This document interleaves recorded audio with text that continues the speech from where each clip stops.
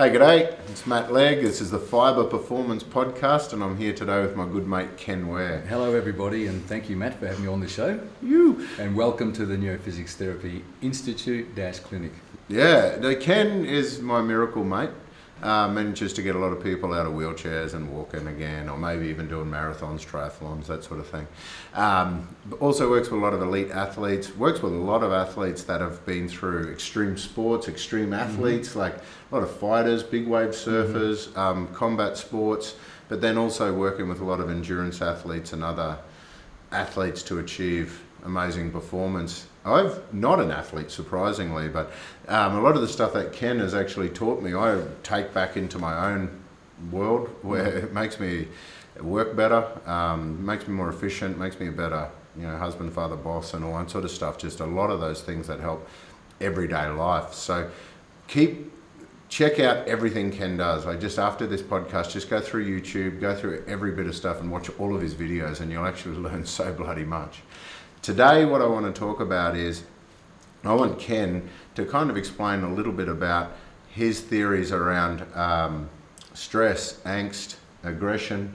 I want to talk about things like stretching, cramping, muscle tension, and everything like that, and in regards to performance in particular, whether you're a hybrid athlete, CrossFit athlete, power lifter. You've done most of it, haven't you? Yep. Mr. Universe and all those fun things. Well, tell us a little bit. So what have you done? You did what is your powerlifting records too? Because I keep forgetting this. Yeah, well, it was back, my bench press powerlifting record, the last time I broke it, that was 40, and that was the open bench press class. So that stood still for 12 years. It was 205 kilos, but I did that without a shirt on, a best shirt on, where everybody else to even break that, they had to do it with those shirts on. But powerlifting was always just something, a means to an end, because I used to use powerlifting to really stimulate my nervous system so I could deal with lots of high order stress and demand, but I always lifted in a very composed manner, as people who competed against me used to become aware of. But it was that whole thing, once you got the nervous system at that level, then I could use that to do what I needed to do for bodybuilding.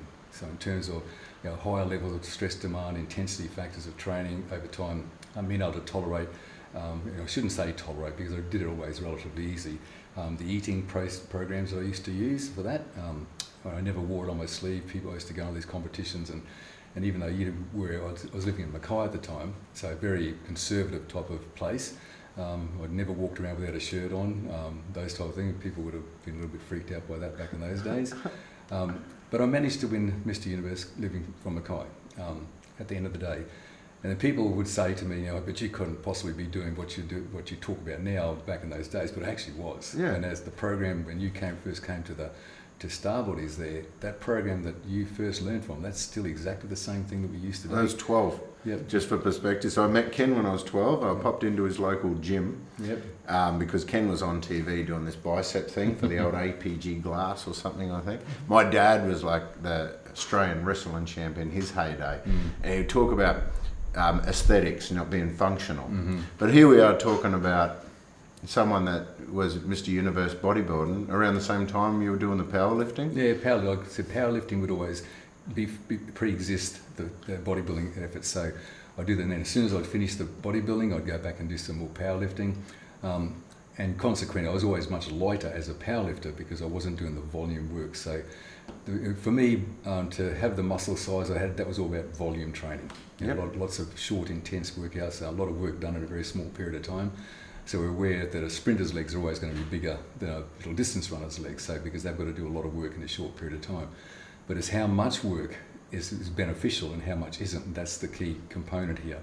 So we have this hormesis type of curve, where we think about anything, hormesis is often been used in medical senses, where what is the ideal dose of a toxic substance that we can give to a person who's got some condition that's going to boost their immune system, but if we give them too much, they're going to die. So we need to learn what that is. So anything coming up on this side of the curve is beneficial, anything going down the other side is not beneficial. And once you start that trajectory, you're probably going to keep firing down until you go below your baseline measurement metabolic rate, and you're going to stick there for a period of time until your system forgives you for that effort, then come back up. So people misunderstand the ability to be able to perform longer with some level of fitness. And fitness is the organism's ability to adapt to the stresses that they find itself in the environment. But then we can often call this maladaptive responses to it, where their metabolism is slowing down more and more. Yep. I needed to spike my metabolism, which is the other reason why I do a lot of sprint training instead of other things, spike my metabolism and leave up here. So it takes a long time for my system to return back to this baseline metabolic state, but it never will because I'm spiking it again and again in the meantime. But that ideal zone there, I learned many, many years ago that that's about 20 to 30 minutes of moderate to intense effort to do it. You can go and do all sorts of cortisol testing on people and all that sort of thing. You're going to find that their cortisol levels are going to keep increasing more and more the longer they stay at. We need cortisol to help form memory and adaptions and those sort of things, but too much, no good. Not enough, no good. Yep. So what is that ideal state? So I was drawing that out many, many years ago, and it wasn't until later on that I realised that there was an actual model that had been used historically to describe all this. So that was the way that I thought about it and deeply within myself, and I was just applying that to other people when they came to the centre. So they were following the same rules and principles that I was. I always knew that posture was very paramount to how we perceive and respond to our environment, so that was the rule.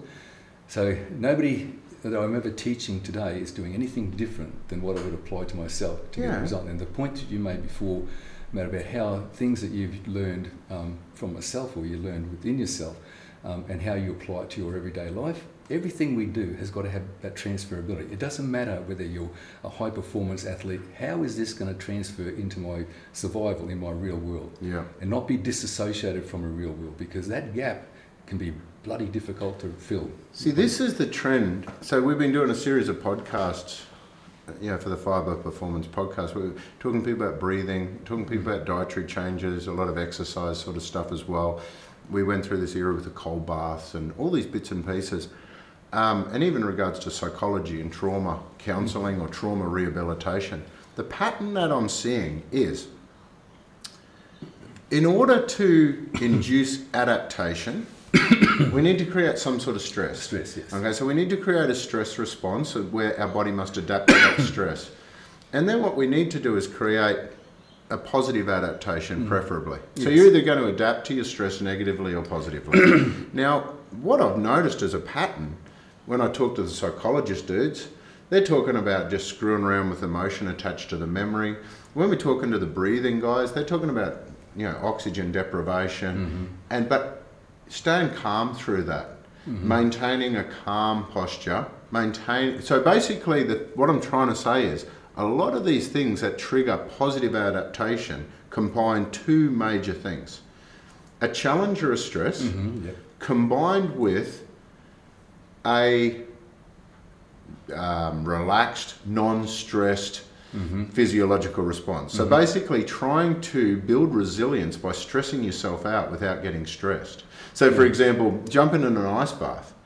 If you get into an ice bath which stresses your body out, triggers a survival response.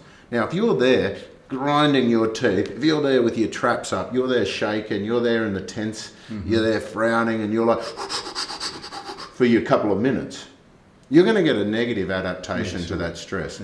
If you are capable of quoting Wim Hof's method, then you should be able to do the Wim Hof method, which is that calm breathing, it's the no frowning, it's the traps down, it's a good posture while you're sitting in the ice bath where your body will trigger an adaptation. If you're doing these breathing techniques, the Takeo breathing method, or whichever one it is that creates an oxygen deprivation that might trigger normally a panic response, if you can do that but remain calm and remain stress-free, again, looking at your posture, controlling the way your brain is thinking, then you can acquire a positive adaptation with mitochondrial sort of stuff. So the psychologists will often do the same thing. They're trying to talk to you through your trauma or get a memory, but then trying to screw around with the emotion attached to that memory, whether it's through changing posture again, or also changing your emotion attached to that memory. So every one of these things, it's almost like they're trying to reprogram the system by putting you into a stressful situation, but teaching you how to deal with it without angst, aggression, and a defensive posture. So with what I've noticed over the years, with the work that you do with people, you do put people into a very confronting, stressful situation and where they have to, if they assess themselves, but the whole goal of it is, from a very simplistic view, is to actually challenge yourself, stress yourself out, but maintain a safe posture, maintain a good posture so that your body will do a positive adaptation, a healing adaptation, rather than a catabolic short-term survival response.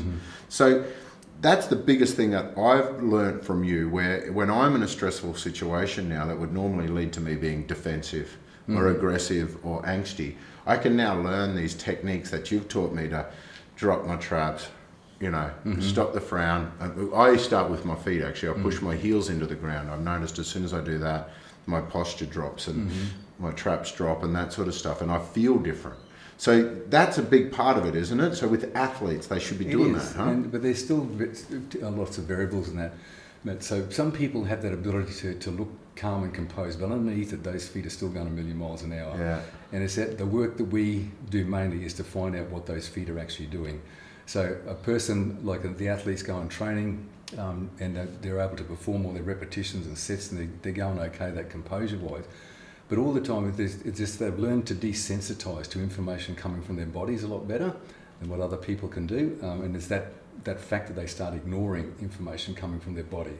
Whereas that whole ability to be able to appreciate the information coming from the body, but learn to package it into something that's going to be useful in the future.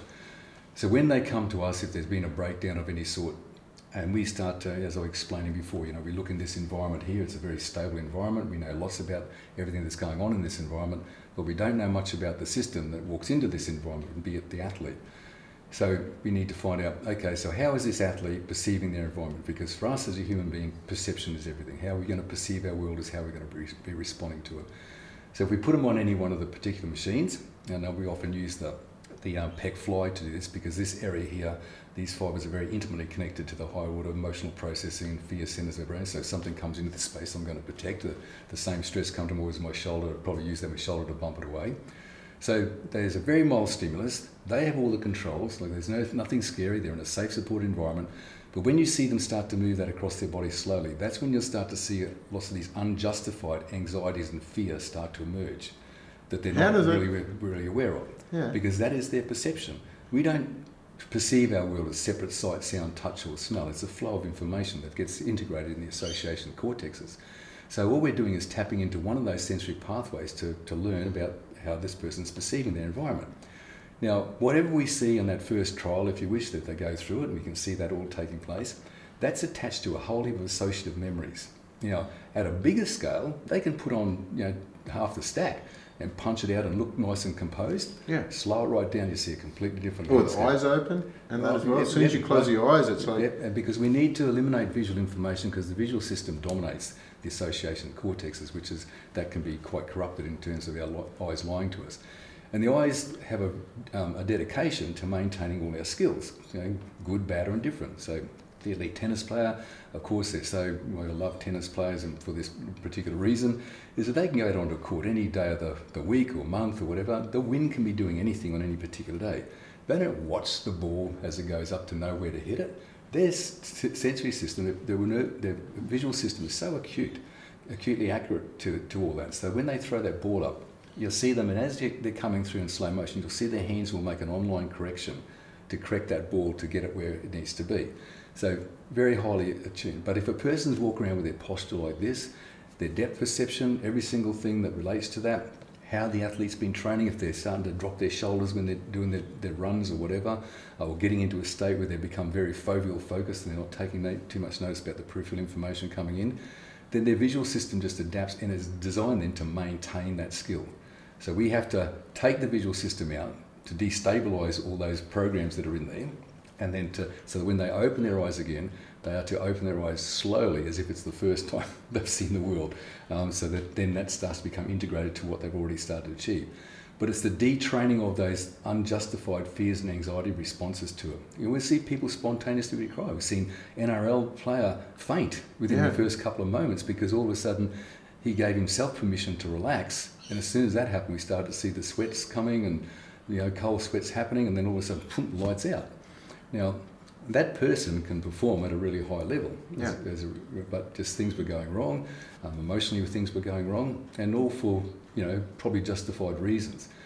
So we can see that even though people can do things like be in the ice baths and do all that sort of thing and demonstrate a level of composure, You've got to look at, okay, what are they ignoring here as opposed to what are they appreciating about the experience there, and then be able to say, oh, this feels good, and modify that, modulate that into something that's going to be useful, because it can be useful. So whether it's a cold, stress thing through that part of sensory, we're using heat or cold, oxygen deprivation or whatever the case may be, it's that ability to be able to appreciate what's happening, to fully acknowledge what's happening, and package it into something that you've got absolute authority over.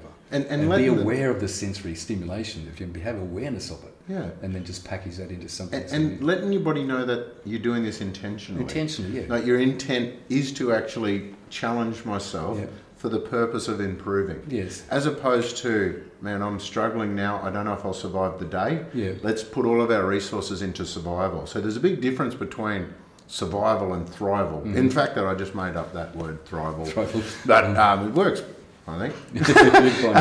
So what I'm thinking is, there's a lot of patterns that I'm noticing. You know, you see people like Usain Bolt and that sort of stuff in slow motion. He looks like jelly. Yeah. Also, I see them before the race. They're smiling and laughing and they're chilling. They're not amping themselves up. Well, they're not firing up. Well, they can't, because they need to be so in the zone. You watch them calming themselves right down. They need to be so in the zone that when that start signal goes, they've got to respond to that in about 15 to 16 milliseconds. Yep. The startle time of the average person is about 50 to 80 milliseconds. Yeah. And you see that getting worse and worse. You only got to pull up at lights where the green arrows going around, and you see how long it takes people to react to that green arrow. Why doesn't everybody just move? Yeah. Oh, they're on the phone. No, yeah. But it's just like, oh my God, they wait till this calm and then they start to react, and so, my God, it should. But that reaction time is getting less, and because people are just stressed. By the time they take in that data and make sense of it, so many things have already transpired. Because, I mean, we can only take in so much data. At once, that's right. And that's the whole point with our phones and mobile phones, all that sort of things, where that's giving this visual system more dominance over everything. Oh, and by the way, that's my trick with that imagination creates your reality. Mm-hmm. You know that line when people say that? Your imagination creates your reality? My perspective of that is we can only take so much data in at any one time. So I can choose which data I take in. So if I, for example, if there's 2 million bits of data and I choose to take in 10, I'm going to select the 10 that's going to make me feel happy and good. So I'm not going to go and look at those other things, you know? No, that's right. They're the most self-serving to us, and that's the whole point. We've evolved exactly like that, but we're just missing lots of information. But the more stressed the person becomes, the less information they take. So too many bits of information go missing, and that's why when they're doing the pec fly, that exercise, you'll see the iterations occur. So we see the redundancy that's in their system. So so you mean like, so as we're going through, instead of being very smooth, it'll just be like, that'll go, this will catch up. There's a point-to-point distribution taking place, but we see the randomisation, how things become random. And that's relative to how they're taking in all bits of information from there. So all of a sudden, and you can't make any prediction as to what's going to happen next within the system. So it becomes very unpredictable. Okay, now, whatever we see is always relative to whatever's going on in their system, the good, bad, or indifferent. So that's good. Okay, now if we correct this and we spend our time going through here, oops, there's the fear, there's the answer, okay, stop it there, calm it down, get a sense of flow, distribution through your system, being that gravity is this rule, goes this way, and motion goes that way. So there's math involved in how our systems get structured there. We have 4 points of distribution, our hands and our feet. We're focusing on putting ourselves in that grid, and we're just working through that nice and steady. If anything jumps outside of that grid, pull it back in the middle. So you're developing a centered experience of what's taking place. We don't need to be positive. We don't need to be negative. We need to be centered. That's our ultimate goal, is to be create that centered experience, and to be able to maintain a level of hierarchy. So when people talk to me about the mind, my attitude has always been that the mind is just a crude backup system, that if we don't engage at an executive level, we are most likely going to be influenced or driven by what comes into mind. So it's just the brain doing its job. So there's no boss? No. There is the boss, like the hierarchical system there, that's our prefrontal lobes, all that sort of thing. So those neurons have very strong axons. They can tell things to shut up really quickly, right? If they need to.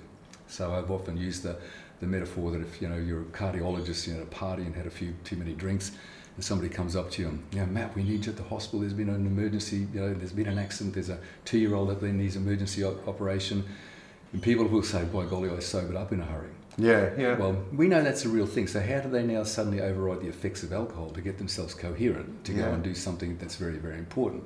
So that is that area of the brain doing its job. So it can really control a lot of things. So it's impulse control, all that type of thing. But the anterior cingulate in particular, that is the observer in it. So when people say to me, I'm feeling anxious or this is taking place, and if I said, well, how do you know that? And, oh, what do you mean, how do I know? And it's not as if I'm having a go at them. I said, no, you must be an observer or you wouldn't know you're anxious. Yeah, right. So it is an anterior cingulate. So if you put your finger in the middle of your head there, but just a couple of inches below that, a little bit below, that's the anterior cingulate. That is the observer, so it's there for error detection. So if I went to say something to you and, oh, sorry, Matt, that's not correct. Where was a little guy sitting that knew that what I just said was wrong, to make that correction. Yeah. Okay, so that's very important. And that's the areas that we need to be connected to. So we observe, oops, there's a stress coming along there. Okay, stop it. It's an error. Yeah. When we see that emerging here, that's a sensory perception error that's related to past associative experiences. Do we need to know what those experiences are? Not at all. We just need to correct the effect that those experiences have had on the individual. Because that's something I noticed actually when I'm doing the treatment with you. Like Ken will be saying things like every millimetre matters, every blank piece of paper, just go and assess everything. And like I remember back, like the amount of stuff you can think about in a 10-second rep is ridiculous. Like if you, for perspective, the amount of stuff I can think about in a backswing of a golf and how quickly that is happening, or like playing cricket, by the time ball comes, the amount of stuff as you're doing it, just lifting the bat up, the stuff that runs through your mind so quickly that can influence actually how you're performing. And they're the sort of things that are popping up as you're doing a 10-second rep with no weight. And then I'll go to Ken and say, oh, like I just had this vision or a memory of this thing. You go, yeah, whatever, don't make it famous. Yeah. And it's like, he doesn't actually give a shit about what the trigger was. It's actually more how your body manifests and with that trigger, because, and that's not just taking the piss there, but that's a common theme I've seen with all the other psychologists and trauma and everything as well. It's the actual event isn't as important as actually the pattern that you're stuck in and just breaking that cycle, because once you break the cycle, the emotion attached to that memory and that just changes anyway. So it's not a matter of counselling as such and talking about it. It's a matter of calibrating you as awesome with it. Yeah, and you can't. Does that make sense? Yeah, it does. But you can't. Exactly. You're calibrating that, putting things into a better perspective for yourself. But you can't erase memory at all. But the old goal is to stop those memories affecting how you behave. So, retrospective psychology. I've got to be sensitive to things here because it doesn't have a very good record of taking people back into a place. We've seen there some pretty nasty outcomes from that, because when those events actually happen, a person to say, I'm like this, Ken is like this because this happened when he was young. Yeah. That's linear psychology. Yeah. Very linear, where I can point out lots of famous people who've done amazing things for the human race, they had horrendous childhoods and so forth. So it's not true to say that. But when you go back and you start looking at events like that through the adult lens, where in that between from there to there you've developed a whole heap of prejudices and biases and all sorts of attitudes about life, and then you look at that and you start to become critical about that point, that's a different story altogether. But this is where we've got to be super, super careful, right? What you've achieved in your life, every single thing you've achieved in your life, you're good, you're bad, you're indifferent, your relationships with people, the sport that you play, how good you got at things, it's all sensory dependent upon initial conditions within our system. You pull that plug out, you don't quite know what's going to happen with the rest of it now. So it's like a whole heap of fiddlesticks all lined up in there. Yeah. So it's all one big communication network, and you don't mess with that. All you're doing is moving things around where you're starting to say, I have this idea, for whatever reason the idea comes to mind, that this is something that I sort of basically recall taking place when I was young, has having some effect on me now. Things like that can emerge over life because your body is constantly trying to refine itself, because, okay, right now, I'm nearly 66, and so I still feel I've got a lot of years to go. So every now and then my body needs to sort of get into some type of state of resolution of different things, and different things might come to mind. All it's doing is just cleaning house so we can get you through and develop better strategies so that can actually help get you through the next 10 to 15 years. Yep. This is what people refer to as midlife crisis a lot of times. But so we've got to be very careful of how we pull things out from down below. Yep. Because that's definitely going to affect the function of things. So all of a sudden, I seem to have resolved that matter, that thing that took place when I was young. But now I don't feel the same way about my partner anymore. Yeah, right. And my relationships, my job, all these other types of things, because everything is dependent on it. So it's one big communication network. So it's like a massive grid of communication. If you put electrical charge into that grid, it's going to fix the whole thing. See, with the naturopathic training, they always talk about like we kind of acquire, so we're born with certain innate stress responses, which are just generic sort of responses whenever we get a trigger. You know, do a little bit with the immune system, do a little bit with the liver in case it's poison, do a little bit here, stop it spreading.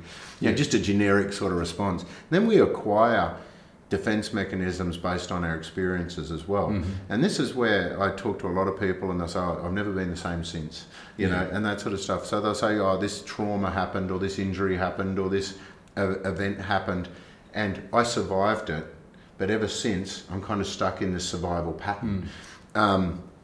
So what often happens from the naturopathic perspective is that your body survived that response, so it gives itself a little pat on the back and goes, well, let's just add this acquired stress response to our innate stress response, and then whenever we get a stress trigger, we won't wait to see what that trigger is this time. We're not going to wait to see if it's immune, infection, allergy, toxic exposure, environmental, pain, trigger, trauma. It says we have a defense mechanisms that's worked before, let's just do that again.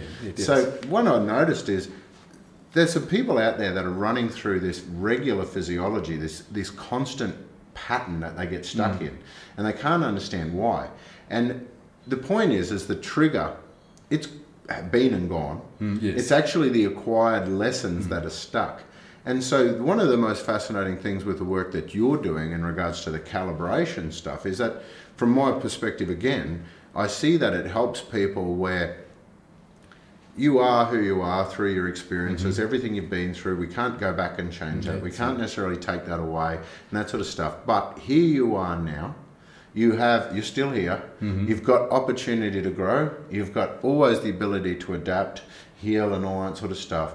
And so a lot of the work you're doing is almost calibrating fresh as often as necessary to say, hey, this is me on a rock, spinning around, another big rock, and all that sort of stuff, like all this sort of stuff happening. And here I am, I'm capable of sitting here right now. Now, if I was under attack right now, if I was being poisoned, if I was flinging off the earth because gravity's gone, if any of those sort of things were happening right now, there's no way I would be able to close my eyes, drop my traps, and stop and do a 10-second rep.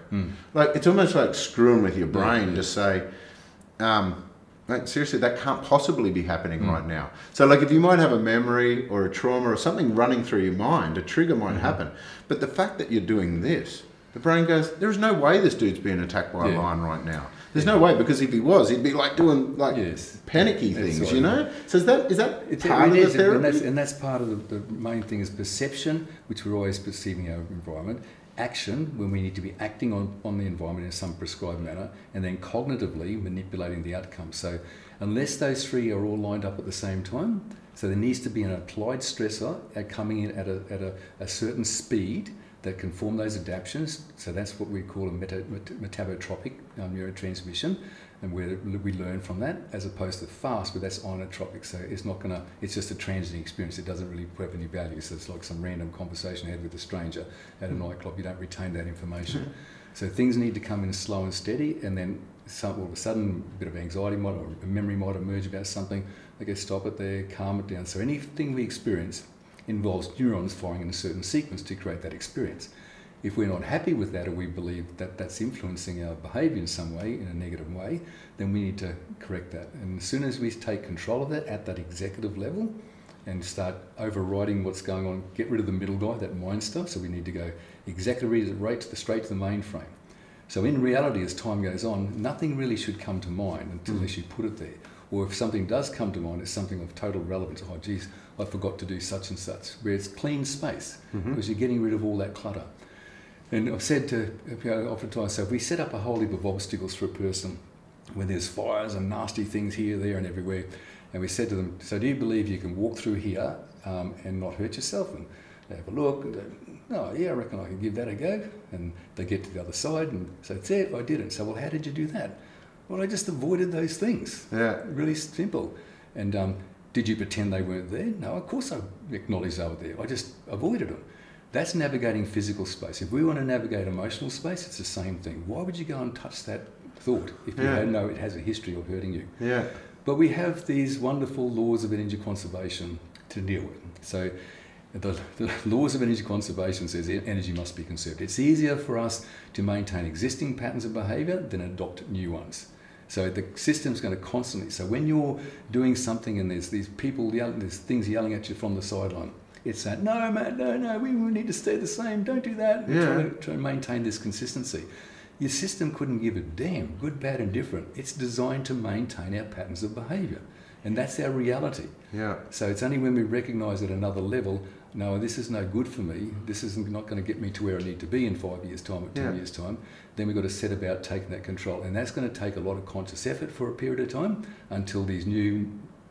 Is that why training works so well? Like, with training, like with muscle memory and stuff like that, like just repeating these patterns over and over again, making them more efficient, but also building into that muscle memory. So when you are exhausted and when you're tired or when you're stressed, like just these default pathways kick in that are actually like efficient. Yeah, it's all about the maintenance. Everything is about the brain. It's all the imagery that's up in the brain. Like you can sort of say, we talk about muscle memory, sort of say, well, hypothetically, if you took the head off a person who's never trained in their life and stuck it on this person who's done lots of training and all that type of thing, the muscle memory wouldn't be there to go and do X, Y, Z. It depends on that brain to organise it. So I used to do a lot of work with fighters and that, and I noticed there was a couple of fighters that only ever won if they were like knocked out in the first round and like did the whole fight like pretty well. I can't even remember the fight. A lot of football players and that too, they used to perform better when they were totally dissociated and knocked out, just running back on muscle memory and not thinking too much. Well, that's when they are totally into that survival mode, So, because the muscle memory, like I said, that can be a lot of traumatic experiences with the way the person's been training in the past, So it's trying to override those past experiences with that to be able to get a better growth factor. So it's like my shoulder that I had the complete shoulder reconstruction, replacement, not a reconstruction, replacement, done 7 weeks ago. And, so when we talk about memory and influence, I should not be able to do anything like this at the moment. No. I shouldn't be able to do, I'm back training, I'm doing nice, good controlled movements and so forth. But that's because all the programs that I put into place before I had the operation, before I had the procedure, which took 4 hours instead of 90 minutes because the surgeon had to do a wonderful job of peeling everything back and putting it right back in the right place. So, fantastic surgeon. When all that, by the time I come out, for starters, I had no pain, which was just, blowing people away that there was no pain at all. Just things were sore where clavicles were cut and so on. But it was because I got myself in really good shape before I went in there. I was doing lots of unilateral, which is something that's not common to what I do. So it's so the hemispheres of the brain were being very uniformly stimulated in that sense. So left, right, same thing I was doing with all my leg movements, exactly the same whenever I could. So by the time all this interference, like this little bit of perturbation to my system, so to speak, the system had all this knowledge, pre-existing knowledge, to set about very rapidly trying to restore this landscape that I'd already built there before. So I could come down within the next day after the operation. I came back down into the clinic, and even though I had my arm in the sling, to look at me, I was doing one-arm push-ups off that Smith machine there, and to look at how balanced I was with my feet, and that you'd swear that other arm was holding on to it. Wow. So, and I was just thinking, as I was doing the other movements, left arm, right arm, still kept repeating those patterns. And literally I could go back upstairs and just lie there and you just feel all this, even though it's all brain activity, just feel all this stuff happening, and my arms starting to twitch and doing nice things. And it didn't, everything just came back online so fast. Because the body's more like, it works more like a flock of birds sort of thing, where things react around to the cells nearby, as opposed to there's no boss in the flock of birds. They just seem to know there's no to move government. together. So no central government. They're all, and that's the thing we talk about it as, and we are exactly the same. We're a deterministic, chaotic system, which is a contradiction in terms. That system, the flocks of birds, is deterministic because we know what the rules are. So each bird is just communicating with its nearest neighbours, those nearest neighbours with their nearest neighbours, but collectively they do this incredible thing. Right? So The interesting thing about that phenomena is that each bird, like as we're sitting here now, we all have our own individual things. The birds, they're grooming themselves, having sex, eating, all that type of thing. The predator comes along and they transition into this other state, and where they just move from being an individual to being part of that whole flock. And that's to preserve any one bird from getting taken by the predator. If the predator comes into the flock, you'll see the flock split apart, and it comes back together again because it's a robust system. So we'd say that system is very impervious to perturbation. So there's a few words. Yeah. So we need to have the same thing for us. We need to be able to take a perturbation from our environment, physically or emotionally, take a hit like that, and get back on track really quickly. Yep. So now that's, you might call that resilience, but it's just that whole adaptability, that ability to be able But you also don't want to be stuck there. Don't want to be So stuck. you want to be floating around like Yep. a psycho the whole No, time. so you need that time to recover. You can't see where people get stuck in these patterns of behaviour that become so rigid. It's detectable in their system. It's detectable in the background tone Yep. they exhibit in their legs. You know, you ask them to do a basic movement that we would do, a fundamental movement as a child. We sit there and we flop our legs back and we don't even think about it. And you ask them to do it, all of a sudden they can't facilitate something as simple like that with a command to the base. And so now this is important because they're walking around on these legs. So every time they put their left foot on the ground, that's telling a different story to the brain to when they put their right foot on the ground. Because of that, the body needs to protect itself, so then it goes into this more concentrated hyper state of vigilance. And that's where anxiety is. So the system, information can come in, but it can't escape. So a really nice dissipative system, which we call a softly assembled system, would be, you know, like Marky Matthews on surfing those big waves where you've got to have that fluency with it, or kids doing parkour where they're running through all those landscapes and they're completely random, they can't make it, they just got to spontaneously respond to that. So that's a nicely softly assembled system. And so we have to start developing that philosophy. I want to be like that. And so that becomes your mantra. And so when we're doing our movements, softening things up so we can get an appreciation. But with a certain amount of tension as well. So that, again, that sweet spot. Just the right amount of tension. Yeah. So when people said to me, you couldn't have possibly deadlifted 300 kilos and not, 10 stuff, I said, but it was the right amount of tension. Yeah, but even if you consider a sprinter, for example, so, I mean, just anything we do functionally, you're going to have some muscles flexing and some extending. There's an on and an off switch occurring at exactly the same time. Yeah. In order for you to be able to do this, some muscles have to let go while the other ones fire. The whole process of excitation and inhibition, which is really important. So, to give an example of that, how it's a joint venture, is that if you ask a person to stand on one leg and lift the other leg up, and then they might see that the leg they're holding up keeps wanting to go on the ground, so they often blame the leg that they're standing on as the problem. Where that might not be the problem. It can be the leg they're holding up is not doing its job of inhibition properly. Yeah. So the ability to inhibit and excite at the same time. Yeah. So it's like the hemispheres. So that's a joint venture between both hemispheres. Like one hemisphere says to the other one, "Is it okay if I do this?" And the other one's going to say, "Yeah, that's fine. Well, you better do this if I'm going to do this." So it's a joint venture. Because that's what those legs that you're talking about before. Like trying to get your legs to be floppy like a kid and that sort of stuff. And then eventually you go, this is quite easy actually, I'm like a floppy kid. And then Ken will go, okay, keep your left one still while your right one goes. Then all of a sudden it's like, oh my God, now everything's floppy. I can't be still now. Yeah, it's right. Like this constant, man. And to be that finely tuned that you're capable of doing all these things is just a sweet spot. And it's not just people keep interpreting those as physical experience. They're not. It's all connected to our emotion. You cannot ever separate the emotional thing. It's psychophysical. You can't ever separate emotion from the physical thing, because it all goes back to, at that point in time, I'm taking in all this information from the environment. It's all getting integrated, but in amongst that, I'm trying to have a thought of doing something, and there's that much noise in there. I can't even do that properly. Do you know what's crazy too? Because it's almost like it all links at once as well. So, for example, I can study to learn a new fact or a new spiel, or I could memorize a speech or something, And the way that occurs in my brain is the things that I use regularly, it provides a shortcut. So I'll basically create a neural network that'll allow me to access that information. Everything I've ever seen, heard, read, whatever, is in there somewhere. I practice how to access that information. I then get a shortcut through a neural network to that piece of information. So someone asks me that question, bang, it fires quite quickly. I know where to find it. The body can do the same thing. So this is what you're talking about with rehab and like these creating new neural networks. It's the process of practicing and training and finding a way to access that thing, and the body will build new neural networks. so much, Like it's easy to understand in our brain, but what you do with rehab and getting people out of wheelchairs and bits and pieces, it's a similar thing through the body, huh? It's a similar thing, but it's really, but it's always treat the person, not the disorder as well. So it doesn't matter that it's a spinal cord injury.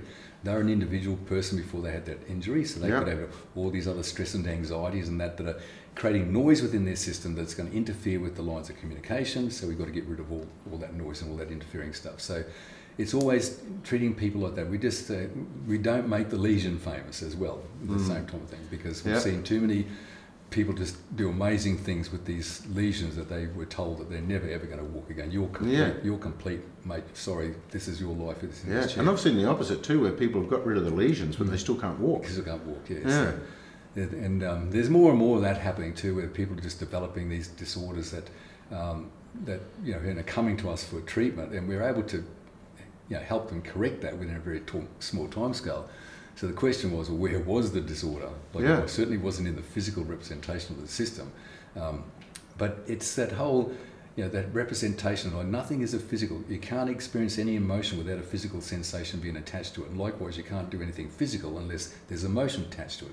So when that information comes in, all our sensory information, it goes through the emotional regions of the brain first, on its way to the cortex for subjective evaluation, back down through there again for the response.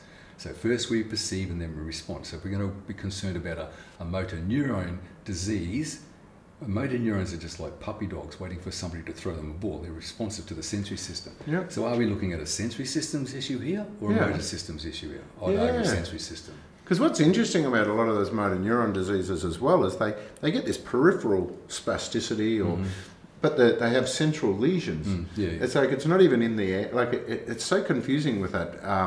How the body, because I had a conversation with an anatomy physiology lecturer for hours trying to work out what the hell a cramp is. Like, what's your perspective of a cramp? I still do not know. There are so many different triggers and treatments and versions of cramps. Like, what's your perspective? Well, once again, you'll simplify it, I know. The emotional regions of the brain are definitely involved in that. We know that for starters. So an athlete could have, an NRL footballer, they could have trained 5 times harder than what they're actually playing in the game. But now the grand finals on, so the cramping up occurs because of the sense of urgency. But the pickle juice working on a central gag reflex or something and stopping a cramp in their calf. Like there's so many things that mess with my brain. And that's only because now they've put other information in that's going to get priority. So the brain, when they become aware there's a bit of a cramp going on, that's when it gets positive feedback, and that's what will amplify that experience. So it's that cramp because up in the brain, it's when the positive, positive and positive, negative. So there should be positive, negative repelling, doing this wonderful thing all the time. But when it gets attracted like that and gets stuck in a certain state, because too much is happening up in the brain. There's too much information going into a certain that's representative of that particular area. So that's when we need to dissociate. We need to be on a trampoline, like a little bouncy ball, and say, okay, let's just look at this person. It's got a restraint here, it's got a restraint there, a restraint there. This is what's so wonderful about these simple little things, like that little rebounded. You just hop on there and you just start to bounce. When you're doing that, you're putting information into that system, you're getting some information back. Your system will naturally start to convert that information into something useful for itself, because the laws of energy conservation will predict that it's easier for you to do the right thing than the wrong thing. So initially it might be a little bit bunking, there's a few this way, but you just keep. You don't have to do airtime and everything, just nicely doing this. It'll just keep adapting to a higher state of complexity all the time. So that's another way of doing some simple calibration. And being in mind, okay, just stay out of it, just let my body, just little bounce and that, and all these little restraints in there will just gradually start to be removed, because it's easier for the system to do the right thing than what is the wrong thing. So even when we're not on track at certain times and we're trying to get something right, you just have faith that if I'm standing on one leg with my eyes closed, for example, let's just say, I'm really wobbly at that because my visual system has been lying to me all this period of time, it's not properly calibrated. But eventually, if I just let it go, don't get into it, just let your body do it. It'll work it out. So if I get a pendulum swinging, that pendulum's going to keep losing energy until it finds its lowest energy point, which is at the bottom of the system it's nested within. If I just let my body go and don't try to overcorrect it, it'll go through all these conformational states until it finds its lowest energy point, which is when it's doing the right thing. Now, that's very profound, because when we look at what the initial responses were to the person, That's relative to all the things that are going on in their body, good, bad, and different, disease, disorder, despair, whatever we'd like to call it. If somehow they've done and they've created something like that, where all of a sudden now they're doing something properly, well, now we've got evidence that neurons in that system are firing differently to what they were before. It's not new neurons or anything like that. It's just using the neurons that are there, the synapses there, smarter, and just controlling that way. So the disease disorder, that can't be there like it was before because we've changed some initial conditions quite simply. So everything, that whole understand the sensitivity to initial conditions. If the traffic coming back from the coast on the weekend, everyone's doing the right thing, thank goodness, and it's moving nice and smoothly. Then somebody starts putting their foot on the brake intermittently at the front of it. Now we've got a traffic jam 10 kilometres back here. So that's an example of sensitivity to initial conditions. Our systems are constantly like that. With neurophysics, we're trying to get as close to some sets of initial conditions as we can by calming the person, ask the person to calm themselves down as much as they possibly can, what they believe to be calm. Engage with a stimulus, so that's they're acting upon the environment in some reliable manner that we can measure. And then objectively, as they're going through, if there's any unwarranted fears or anxiety start to emerge, is correct those errors, particular errors. Once they start to do that and say, straight away, their system is heading in the right direction. That's why people come to us with really complex conditions, and that's why within the 4-day time frame that we put that limit on it, we expect to see significant changes occur within the person's system. So that's always the case. So I'm just thinking something new. Use that analogy of the highway again. A lot of athletes, not just athletes, not people.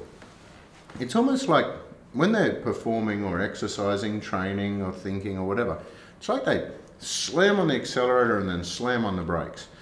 So for example, we do everything with angst and intensity. Right? It's just like, bang, I'm going hard and now I'm stopping. It's like, but the reality of it is when you look at an anatomy physiology perspective and using things like mTOR, as a rehab, like a growth, and AMK as a burner, it's almost like the highways, what should be happening, instead of slamming on the accelerator going and then slamming on the brake before you run into something, what we should be doing is we push the accelerator and then we take our foot off the accelerator. Seamlessly. And when we take our foot off the accelerator, as opposed to slamming our foot on the brake, when we take our foot off the accelerator, we're going back into that regeneration repair. That's when we can replenish our creatine load. It's when we can replenish. So basically what I'm saying is you can be running that way and your cells can be recovering and regenerating at the same time as certain muscle cells are in that relaxed state while others are driving, as opposed to going all in and then slamming on the brakes. It's that sweet spot of maintaining that level of efficiency. It is, and there's the point. Like that, what you're talking about there is seamless transitions from one state to the other, and that's the part that I coined that many years ago, because some of the exercise scientists were seeing back in those days that even when a person does something like a bicep curl, they EMG markers biceps and triceps, they'd see that as that person, as the transition from the concentric to the eccentric phase, there's parts there where nothing was happening. And then likewise coming from the eccentric to the concentric. So it's like now that's what we'd call anomalies in the system, and they would say, or a singularity it's actually called. But nothing in nature everything in nature is seamless. So all of a sudden we got this anomalies appearing in the human nervous system, and human beings are the only animals that exhibit this type of behaviour. Like, so lift something up in the day, where animals they breathe in relation to how we lift, and that's right. And so we often have to teach people how to deregulate their breathing pattern consistent with what they're doing to what they're doing. But it's this problem now that we've got these singularities. So when I was presenting this at a conference at Cincinnati Children's Hospital, I was looking at why does the elite athlete who's shot 1,000 basketball hoops before, this time they jump up in the air and they come down, the ACL blows. That's not an ACL issue, that's a systems issue. Everything is always a systems issue. There's no privileged point of observation in the central nervous system whatsoever. It's one complete system.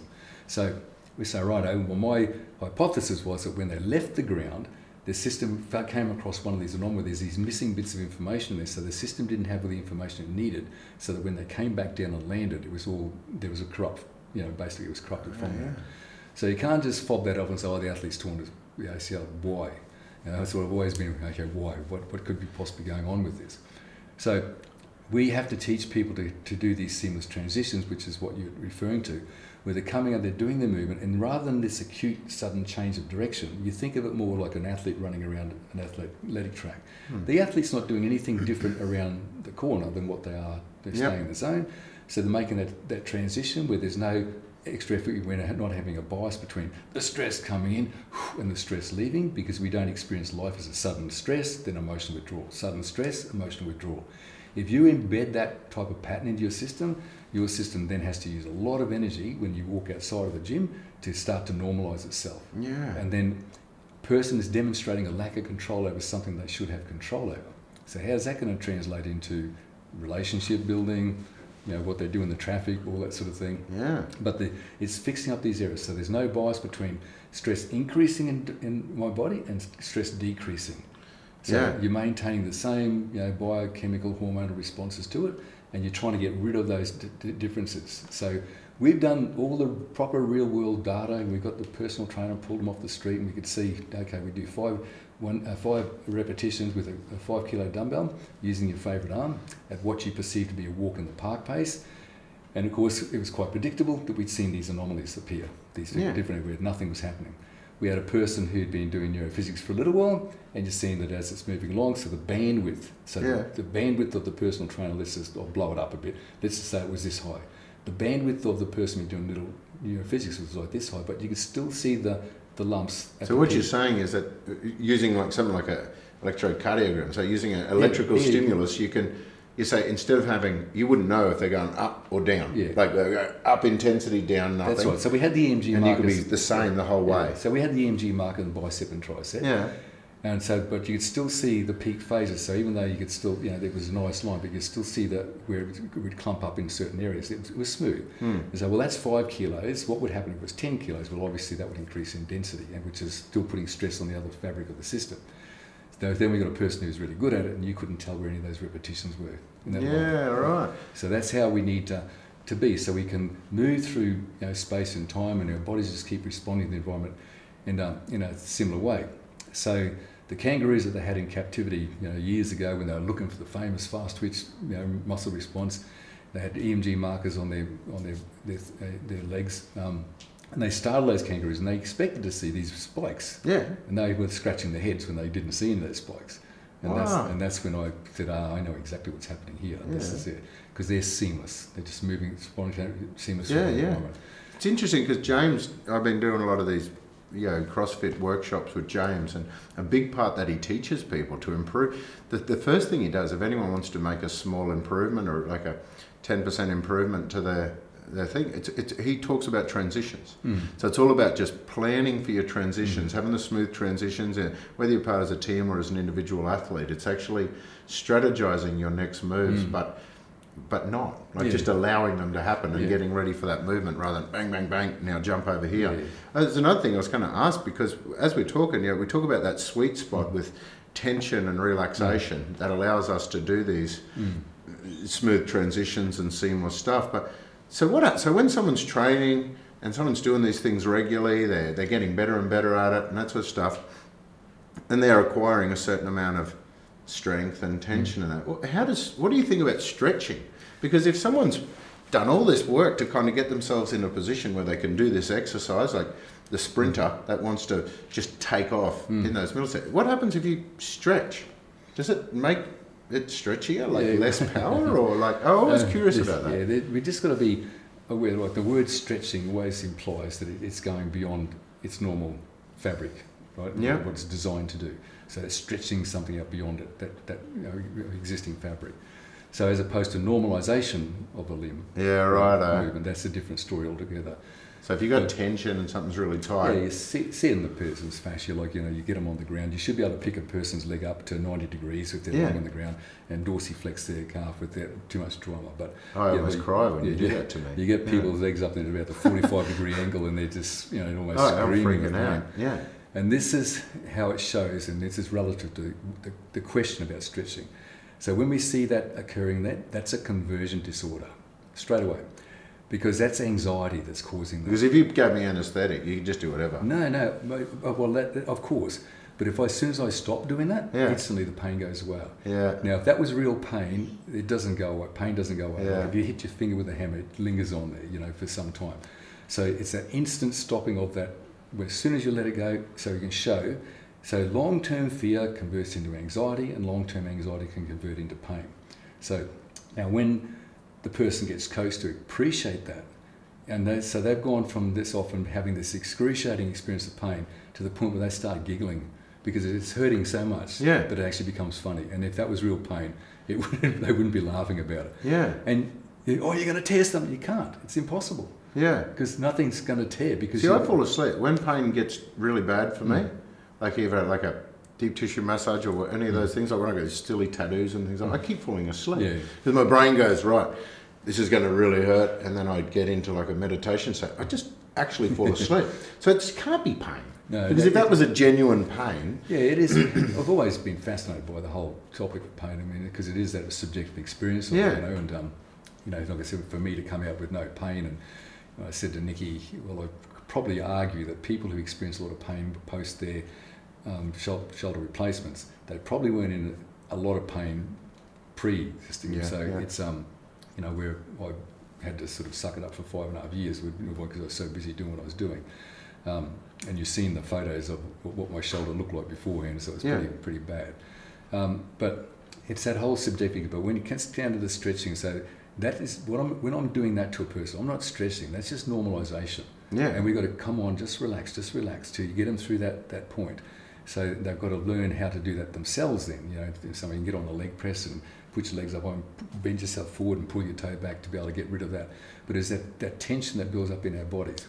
But when it comes to stretching and you're going beyond the person's reasonable limit, that's a different story, because that's when information gets lost from the system. Yeah, what about hot yoga and stuff like that? These people do these Bikram yogas the origins of yoga was always about the flexibility of the mind, so to speak, and then the body would follow. Now they try to reverse engineer that, where they stretch the heck out of people, if that's the word you want to use. Yeah. And their whole idea, well, that's somehow going to liberate the mind, because what you've got to go through the mental gymnastics of it. But if you stretch the rubber band out, when you just do that, the rubber band is losing information from the system. Yeah. When you let it go, it'll restore some information, but never the same amount as what it lost. But over time, it's going to lose its elasticity. Yeah. It's going to becomes a shitty rubber band. Shitty rubber band, yeah. So we're the same thing. Like all the relationships between our tendons and our ligaments, they store energies at different ratios to one another. Yeah. Okay, so now if you stretch them as one, the regathering of that has going to need to take place at different timescales, and that's when all these errors start to occur. Yeah. In that, so we've got to be careful about that, and it's always, like get the science right, get the physics right first. Yeah. So a person does a whole heap of leg extensions, and they feel the lactate, which is just anxiety in the first place. They get up, they pull their leg up behind their bum, and the pain goes away. It goes away, so they get this sense of relief. What they don't realise was at that point in time, we call the negative entry. We need to maintain a level of entropy in the system for it to form adaptations. What does that mean? Entropy is the measurement of disorder within the system. We need to maintain a level of disorder to make an adaptation. As soon as they do that, they lose that information. Yeah, wow.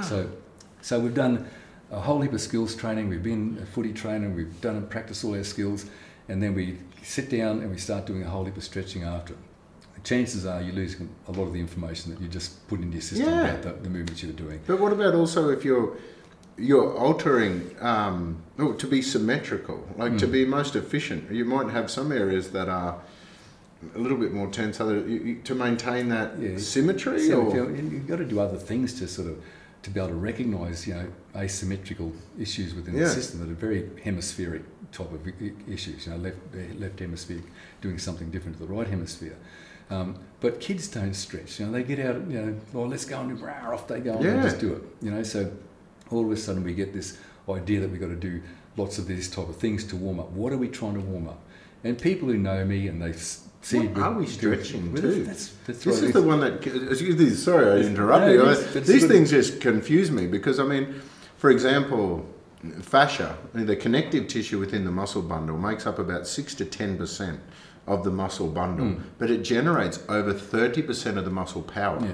And the theories behind that was based on the fact that that is actually the bit that's not going to be going soft. These are the ropes. This is the wire. Yes. Yeah, the steel wire that's running through that gives you your power. Yes. That's why you see a lot of these amazing power lifters or these really strong people seem to be just made up of ligaments, tendons and fascia. They don't necessarily need these massive muscle bundles to be able to lift heavy things.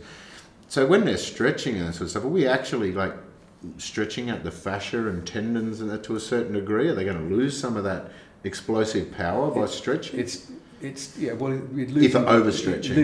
Losing the information that we need to maintain that level of information to maintain our skills.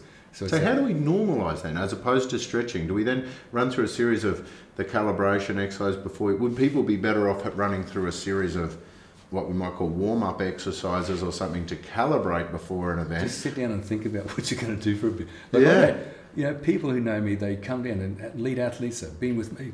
We go down to the footy fields. There's no warm-ups. There's no stretching. Shoom, off. Yeah, right. To this day, that's what happens. That's what I do. Down the beach, there's nothing like that at all. Yeah. I've never torn hamstrings or anything like that, because you just realise it's that whole flexibility, that state of mind. As I mentioned before, give a person a general anaesthetic and move their arms and legs wherever they want to. But as soon as they restore their consciousness, their patterns of beliefs and fears and prejudices and bias come along, then that's exactly what takes place. So it's it restores a system to that existing state. So, we've got to sort of think past that, and we've got to think that, okay, I'm going to go down, I'm going to do some sprinting, and just relax. Just let it get childlike. Yeah. Stop trying to be so adult. Because when you play, you seem to be able to run for ages. Yeah. Like you get tired, but you just seem to run. The only thing that stops you when you're a kid from running is giggling. Yeah. Because you can't run and giggle at the same time. So and we get old because we stop playing rather than we stop playing because we've got old. Yeah, maybe, So, and that is insane.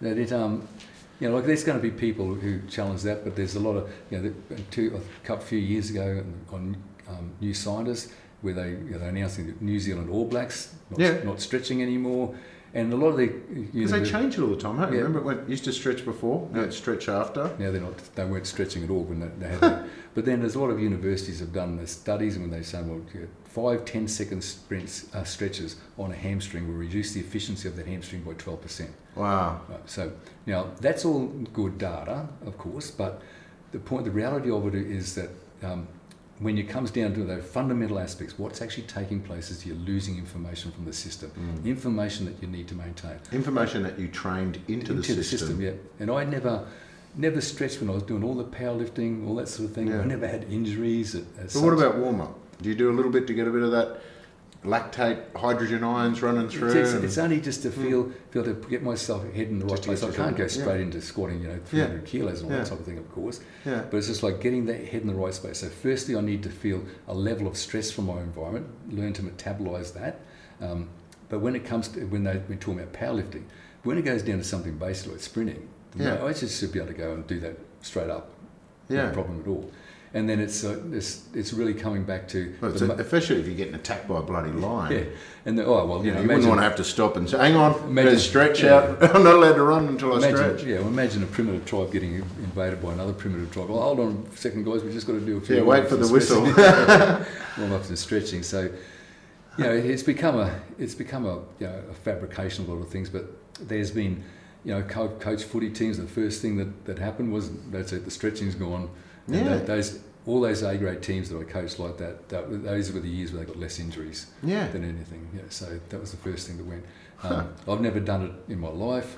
What about these foam rollers and everything? You'll see these people again before any event. They're running through the stretches. They're hitting these foam rollers. Yeah. What about those sort of things? It's an external stimulus, and it's what I refer to as object referral. Like they're referring how they're feeling by this type of apparatus. It's giving them some type of feedback to it, and they're trying to get rid of that feedback. But it's the reason all they're doing is dealing with some symptoms. They're not addressing the underlying cause as to why that was there in the first place. Why would they need to be doing that? Yeah. So there's an underlying cause as to do that, and you've got to get rid of the underlying cause. That's more than anything, and so that Anticipation. Anticipation can be your best friend or your worst enemy. So I anticipate we're going to win this game today, and that can go a long way to producing that outcome. Yeah. But if I anticipate I'm going to hurt myself and I need to do all these sort of things, it's probably going to play out that something like that's going to happen. So you'll feel the slightest little twinge in your calf or whatever. That'll get blown up big time in the brain. This is going to So what I've seen more than anything, Matt, is that people have become so over-aware of their bodies in so many ways. They can name off bits and pieces of their body that I didn't even know existed. But it's that over-awareness of them, because we've got a lot of professional people out there whose jobs are dependent upon it in terms of the relationship they have in the club, in terms of getting people massaged and getting them on the field and everything. But it's that overuse where one particular NRL player said, we can't even kick a football unless we've done 20 minutes of stretching and warming up and that sort of thing. And see, it's crazy, because I think back to me, because it's always about me. But there's every injury I had through most of my life was on my left side. And the funny thing is it all started with a twinge in my ankle that then they felt the need to strap. So then I did a twinge in my ankle one day. They strapped it on the game. The next week I turned up and they said, we've got to strap your ankle because you had that twinge last week. We wrote it down. So we're going to strap your ankle. And then strapped my ankle, did my hamstring, did a knee, had the knee reconstruction, hamstring didn't do it. Then my left wrist, left shoulder, everything went. And it all started with this analysis of this left side where the ankle got strapped, I'd stretch in my hand, and then when I did my hamstring injuries, all this rehab on my left hamstring, you know what I mean? It was like, none of it was symmetrical, none of it was calibrating me back as me, okay, let's move forward. It was actually, every time I was doing these things, it was almost calibrating me as a person with a dodgy left side, because I spent all this focus. And then it's interesting when I come and do this session with you, put me on the adductor machine, smashing out these things, you take all the weight off, close my eyes, I can't even find my left leg. Put me on the hamstring machines, no worries. And then all of a sudden I realise I'm on a unilateral one, and one of my legs isn't even moving. I've spent this whole time doing everything with the other leg, the other one coming along as a passenger. Those sort of things, it's not even there. And then, or even to get it, then I'd even have to move my head or look at it, or like, without looking at it. You know what I mean? And so that's the sort of stuff that we acquire over our lives of just compensating or, that sort of stuff. And then we end up with all this dodgy injury. So it's never too late to go back and just go through and calibrate and bring things back into place. To balance out, like always to think of the system as a whole. That whole, and the only issue is we're dealing with the human being. It is like dealing with two different people, because the left and right hemisphere basically have differing personalities to one another in that sense. So when you're talking about your left side, that's your right hemisphere. It's really it's the reactive one. That's the one that gets you running away from lines. The poor old left hemisphere's got to do the job of calming things down. But that's where the inconsistency. So with neurophysics, we'd be more focused on trying to get your left hemisphere to tell your right hemisphere what to do, but you need to be doing things both at the same time to do it. And you can see the deficit. Come on, stop it there. Just get it centered up. But when you strap something, you're not strapping the ankle, you're strapping the system. So if I had a spider web, you see a big beautiful spider web out in between two trees, that's a beautiful, we're talking about dissipative system. So that's got to be able to, the spider has to do all the math to work out what's going to happen when the wind is blowing on these things and on these trees and releasing energy at different time scales. So if I went and restrained that in some way and the wind blew on those trees, we know what's going to happen to that system, right? There's going to be some type of tearing. And then if the spider went down to fix that up, which it would do, and it patches it up, it's not going to look the same as what it did before. So it's got to create a structure that it can now blend in and dissipate through the rest of the system. So you imagine it would look different to the other. So it's never the same. But we have something's gone wrong in here. Your system, given the right type of conditions, you as the spider, the executive spider up there, and balancing down, it'll construct something that's necessary down here to fix this up, so it can then dissipate that through the rest of the system, like everything else that's going on. Does that make sense? Yeah, it does. Yeah, it does. So it's like that overall intelligence. You're looking constantly at the overall intent. It's not about a leg. This isn't about a shoulder. Every single cell of my body is aware of what's going on here. Which there's no point overthinking it anyway. No. Which is why when you go into these academic presentations globally and you're publishing this stuff, there's a shitload of big words. But you break it down to a very simple form, is that we're just asking the body to do a thing, or not even asking, the body just starts doing a thing and it works out a way of doing it. Another one I was going to ask you is, a lot of people ask me, they say, this arm's weak, I've lost a lot of muscle here, so I'm going to do an extra couple of reps on this one. From my perspective, it doesn't make sense because, I mean, if you've got a strong arm and a weak arm, and you're both doing the same, this one will be easier, it won't be growing as much, this one will find it harder and it will grow more. So that's again about calibrating. I mean, you know, like typically, say I'm a right-handed person, but my left arm's always been stronger because I did my apprenticeship as a carpenter and all that thing, so you're shoveling sand. So you'll hold the weight of the shovel in this hand, and you just use this hand to do that. My left hand's an idiot. Yeah, when I was doing... I broke this hand once. I couldn't even brush my teeth. I had to hold the toothbrush and shake my head at it. Yeah, but it all goes back to that skill. Like then when I did a bit of plastering for, so you hold this hawkie, the weights on that, and you're just using this arm to do different things. So this has a higher skill set than the other arm, but you can't, you know, you can't. You need doing those single arm movements like that. And when I was talking about what I was doing too, that was together. Yeah. Right? There wasn't just one arm at a time doing things. So if they're right thoughts, and you don't know how to dissipate that through your system. So if all of a sudden I've got a crook right knee, so I'm on the leg press, on the unilateral leg press, I'm doing right leg presses because I need to strengthen this knee. Now I've got my left hemisphere in a very highly excited state as a result of that. So then if I go over to the other one and do that leg, and I see there might be a difference, so now I've got my right hemisphere into a very highly excited state. Bearing in mind what I said before, they have different attitudes about what's going on in the world, those hemispheres. So now you don't ever want to start that pendulum swinging because that's bipolar. Yeah, right. You get your left hemisphere in this highly excited state and now it swings over to right hemisphere. Yeah. You don't ever want to start This is why you always say you think central and that? Center. This is where you just stay in the middle and the things will do their things. And we're developing some center points of distribution. So you're looking at your hands and your feet, they're all points of distribution through your system. We're thinking about the machine supplies this beautiful grid that's very measurable. We can measure changes, so we're working through our grids nicely. Now that's just all to get your body organised and your system working like that. Then you can go and apply that. You can jump over things and do all sorts of things because your system's got all these stable reference points built into it. Most people walking the street don't have any stable reference points at all, so they become unpredictable. A good one for that is that climbing machine or that a unilateral leg press. Man, I've never freaked out so much. Put me on that climbing machine and it's like, sweet, I can stand here, I can balance these two pedals. And then it's like, I can even wiggle them a little bit like that. And then it's like, okay, so drop that one a little bit lower and that one. And it's just like, thump. I was gone. And I'm just like, from one extreme to the other. And then, but it was only when I go back central. So if I go central, I can hover around a central point, no problem. But when my brain went, drop your right down, left up, and left down, right up, it was just like, that's bad. It is. I mean, and that was one of the things, like even like having this shoulder be it was because it upset the balance of my whole body. So I struggled with those things about standing on one leg and everything because as soon as I got it done, unbelievable, the next morning, got up, and even though I still had this arm, but to be able to lift this leg up to put my jockets on, and I went, oh my God, that's unbelievable how I could do this. So it shows that part was affecting that. Now that was, just so people are aware, we said, well, how come neurophysics, why couldn't you fix it?